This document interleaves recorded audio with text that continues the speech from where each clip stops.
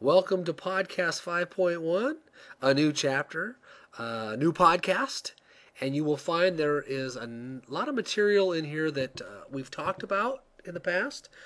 I've alluded to in other podcasts, and some of it's going to be familiar, so it's going to be quite easy to grasp this stuff, I think. Well, the first thing I want to look at is this title, Chemical Reactivity, because that's kind of what this chapter is about. And really it stems from the fact that when you have an atom that has lost or gained an electron, it reacts a little different way and is attracted to things of opposite charges.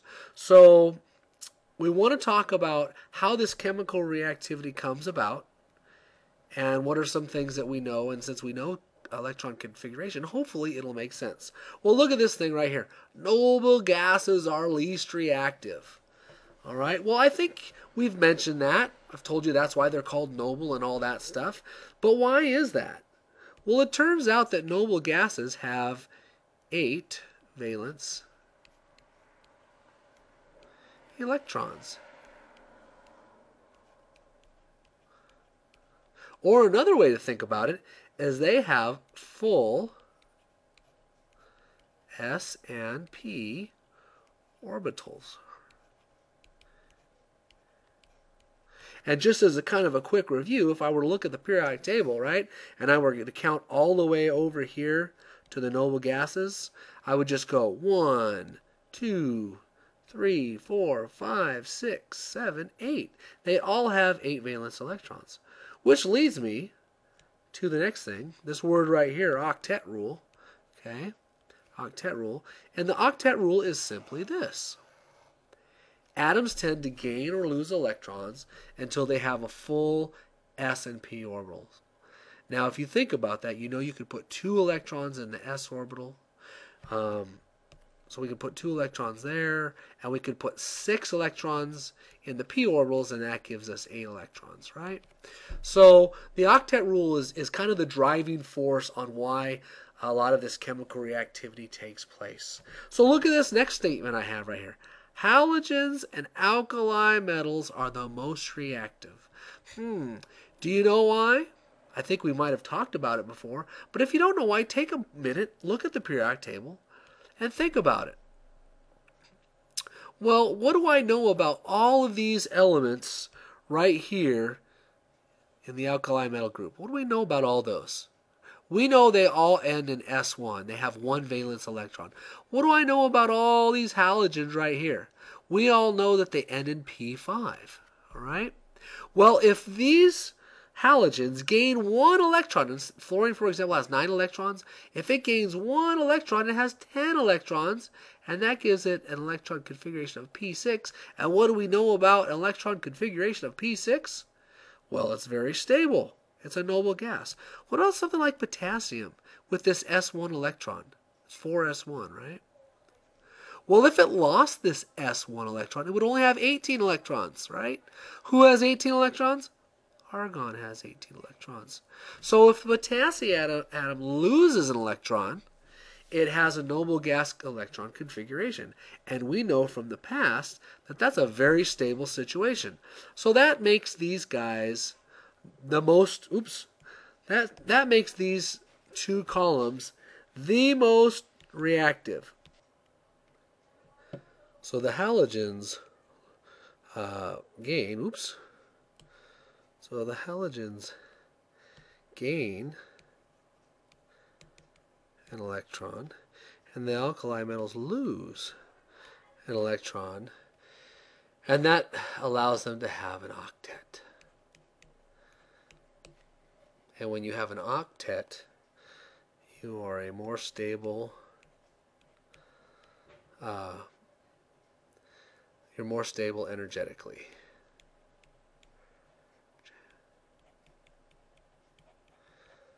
All right.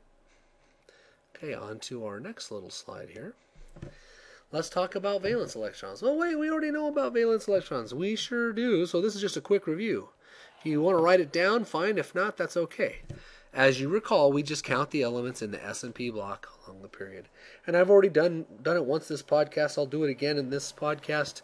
So if I was going to find the number of valence electrons in something like phosphorus, it would be 1, 2, 3, 4, and 5 valence electrons, right? Remember that stuff? Hope you do. Move it on. Okay, now, one of the things I just talked about is that elements will either gain or lose electrons to become an octet. And that is an important thing, because what that does is it changes the atom. It's no longer an atom, it's an ion. And the definition for ion is pretty straightforward. It's an atom that has lost or gained an electron. And so my question to you is just a little review. Why is that? Why did it lose or gain an electron? And that was so it could get an octet. Right? So you could probably look at the periodic table, and you could look at something like these guys over here, beryllium, magnesium, calcium, and so on. And you can imagine how many electrons they might lose or gain. Well, beryllium can either lose 2 to have, well, that's not a duet, right? Because helium has a duet. Or it could gain 6. Well, what's probably more likely? Losing 2 or gaining 6? And the answer is, of course, losing 2. And you could figure out something like this. What about sulfur? All right. What's sulfur going to do? Well, it has a choice. It can either gain 2 electrons to be like argon, or it can lose 6 electrons to be like neon. Energetically, which one's more likely? Gaining 2 electrons. Right? That's kind of an important thing, because it leads us to understand how these charges occur the same way with each element. But let's go through a couple more words. We have 2 terms. One when you have gained an electron, and one when you have lost an electron. This first one is a cation. I know a lot of people call that cation, but it's an ion with a positive charge. And for an ion to have a positive charge, it has to have lost an electron. Now let me tell you, this messes people up, because we don't usually associate the word lost with positive, right? We usually associate loss with negative. But let me give you an example. Let's say I have sodium. All right. Sodium, if we look on the periodic table, we know it has 11 electrons, right? And also has 11 protons. So sodium has 11 protons and 11 electrons, okay? However, what's it going to do? Is it going to lose this S1 electron, or is it going to gain 7 electrons? Well, obviously it's going to lose that 1 electron. So now it still has 11 protons, but it has 10 electrons. Okay? Well, if I've got 11 positives and 10 electrons, what do I get? I get plus 1. Wow, see how useful algebra is? 11 plus a negative 10 equals plus 1. So a cation has lost something, but it's gained a charge. All right? And just almost the opposite of that, we have an anion. And it has a negative charge. Okay? Negative charge, but it has gained something. And once again, gaining and negative are counterintuitive. So that does seem to be a problem sometimes. Okay, let's look at chlorine.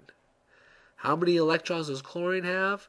Well, let's find it over here. It has 17. You can't, let me erase some of this gibberish I have here. Okay, chlorine has 17 electrons, right? Well, if it has 17 electrons, it has 17 protons. Okay, and then if we look at the periodic table, what's the likely scenario? Is it going to gain 1 electron to be like argon, or is it going to lose 7 to be like neon? Well, hope you said that's going to gain an electron. Sure it is. So the number of protons is still the same, right? But the number of electrons is increased by 1. So you do a little 17 plus a negative 18 equals negative 1. Right? Does it make sense? Hopefully it does. Because we're going to see these charges for the certain atoms the same all the time. All right, so that brings us to the idea of the characteristics of ions. Now, if I take an atom, and let's say, since we're talking about chlorine, it gains that 1 electron, it's still a chlorine ion, but chemically it almost acts more like argon.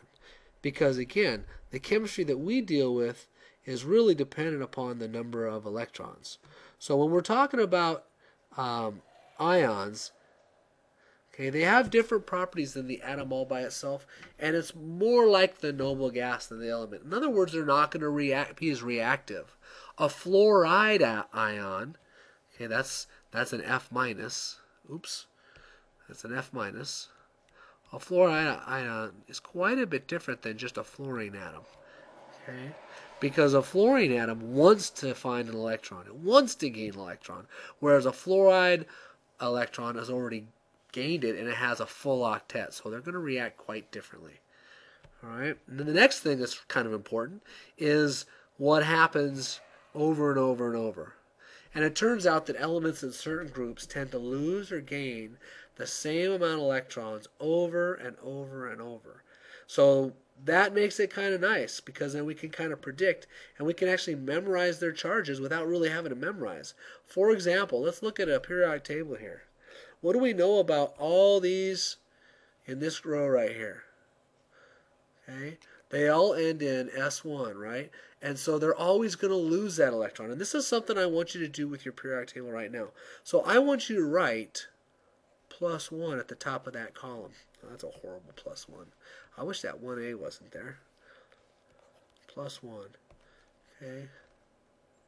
Those guys always gain a charge. What about these? These all end in S2. Well, they're always going to lose 2 electrons. So whenever those metals become ions, they're going to lose 2. So that gives them a positive 2. Now we're going to skip the transition, and for reasons I'll get to later. But let's go to this group 3A. And by the way, don't let this A and B bother you. The main group used to be the A's, and the transition used to be the B's. And just don't let it bother you too much, because since these days, they just call them groups 1 through 18. But I want you to write right here a +3 charge at the top of aluminum's group. And it really is not for boron. It's mostly for aluminum, gallium, indium. All right? But think about this. Aluminum has 3 valence electrons, right? 1, 2, 3. Is it more energetically favorable to lose 3 or gain 5? And hopefully you're thinking, well, it would be more favorable to lose 3, and so therefore it becomes a positive charge. Right? This row we don't write anything. All right, carbon. These guys tend not to form ions. But then we go to sodium, potassium, and sometimes arsenic. Look at what they're going to do. If they gain 1, 2, 3 electrons, they will have a noble gas configuration. So when they gain electrons, what kind of charge do they get? Negative, you're saying? Absolutely right. -3. What about oxygen? If it gains 1, 2 electrons, it'll become a noble gas, so those always form a -2 charge, and the halogens always form a -1 charge. Hopefully that makes sense. If it doesn't, ask me about it tomorrow. I'll do the best job I can to explain it. Okay? And so I've got a little picture of what tends to happen, and this is it right here, just what we wrote, right? Now, there's a couple things about this I don't like. They did do group 3 +3. That's a transition section, but we'll worry about that later. But now you've got these numbers written at the top of your periodic table, and you're going to be able to use that on tests and everything, so hopefully you'll remember those charges. All right, almost done. Now it gets tricky. I said we're going to talk about the transition section because it's a little different, right? Well, here's the problem with the transition elements. Dun, dun, dun. They form ions without complete octets. So it's not something you can go, oh, well, iron, let's go to that. Let's go to my periodic table. Iron's always going to form a +1, 2, 3, 4, 5 charge. Or it's going to form, let's see, a +4 or +3. There's really no way to do it. Oh, palladium's always going to form a +1. It doesn't work like that. These guys in here are not going to lose 5, 6, 7 electrons or gain 5, 6, 7 electrons to make this work. So it kind of makes it a little tough on us because we kind of have to learn a way to, memorize what kind of charges they form and come up with ways to name them. And it's going to get a little messy. But we'll get with it. All right. And then here's the other thing that makes it even more challenging. Many form more than one cation. Okay? And I'll show you a picture that demonstrates this. Look at this thing. Look at all the different ions that some of these transition metals make. Right? Here's titanium. Sometimes it's a +2, sometimes it's a +3. Now, exactly why does this happen? All we can say is that energetically they're going to go to the most stable situation. All right, so they do tend to favor one of these states more than the other. But for right now, you just need to know that they form more than one charge. And you really kind of should memorize them. I'm going to show you a way when we name formulas, how to kind of pick up what their charge is. But it's much easier if you know, for example, that iron's always 2 or 3. Or that chromium's always 2 or 3. Or that copper's always +1 or +2. It makes it a little bit easier. All right, and we'll spend some time with that when we start naming compounds. All right, on to the last little bit today. So as a general rule, for all these elements, and this is something I've kind of already talked about, metals always lose electrons to form cations, and nonmetals always form anions by gaining electrons. So again, if you're not sure where that non-metal metal line is, it's right here where that stair step is. Okay, all the way down to here. So these are the nonmetals. As you can see, I've got it right there. And the whole rest of the periodic table, 75% of the periodic table, are metals. So all those elements are going to form cations.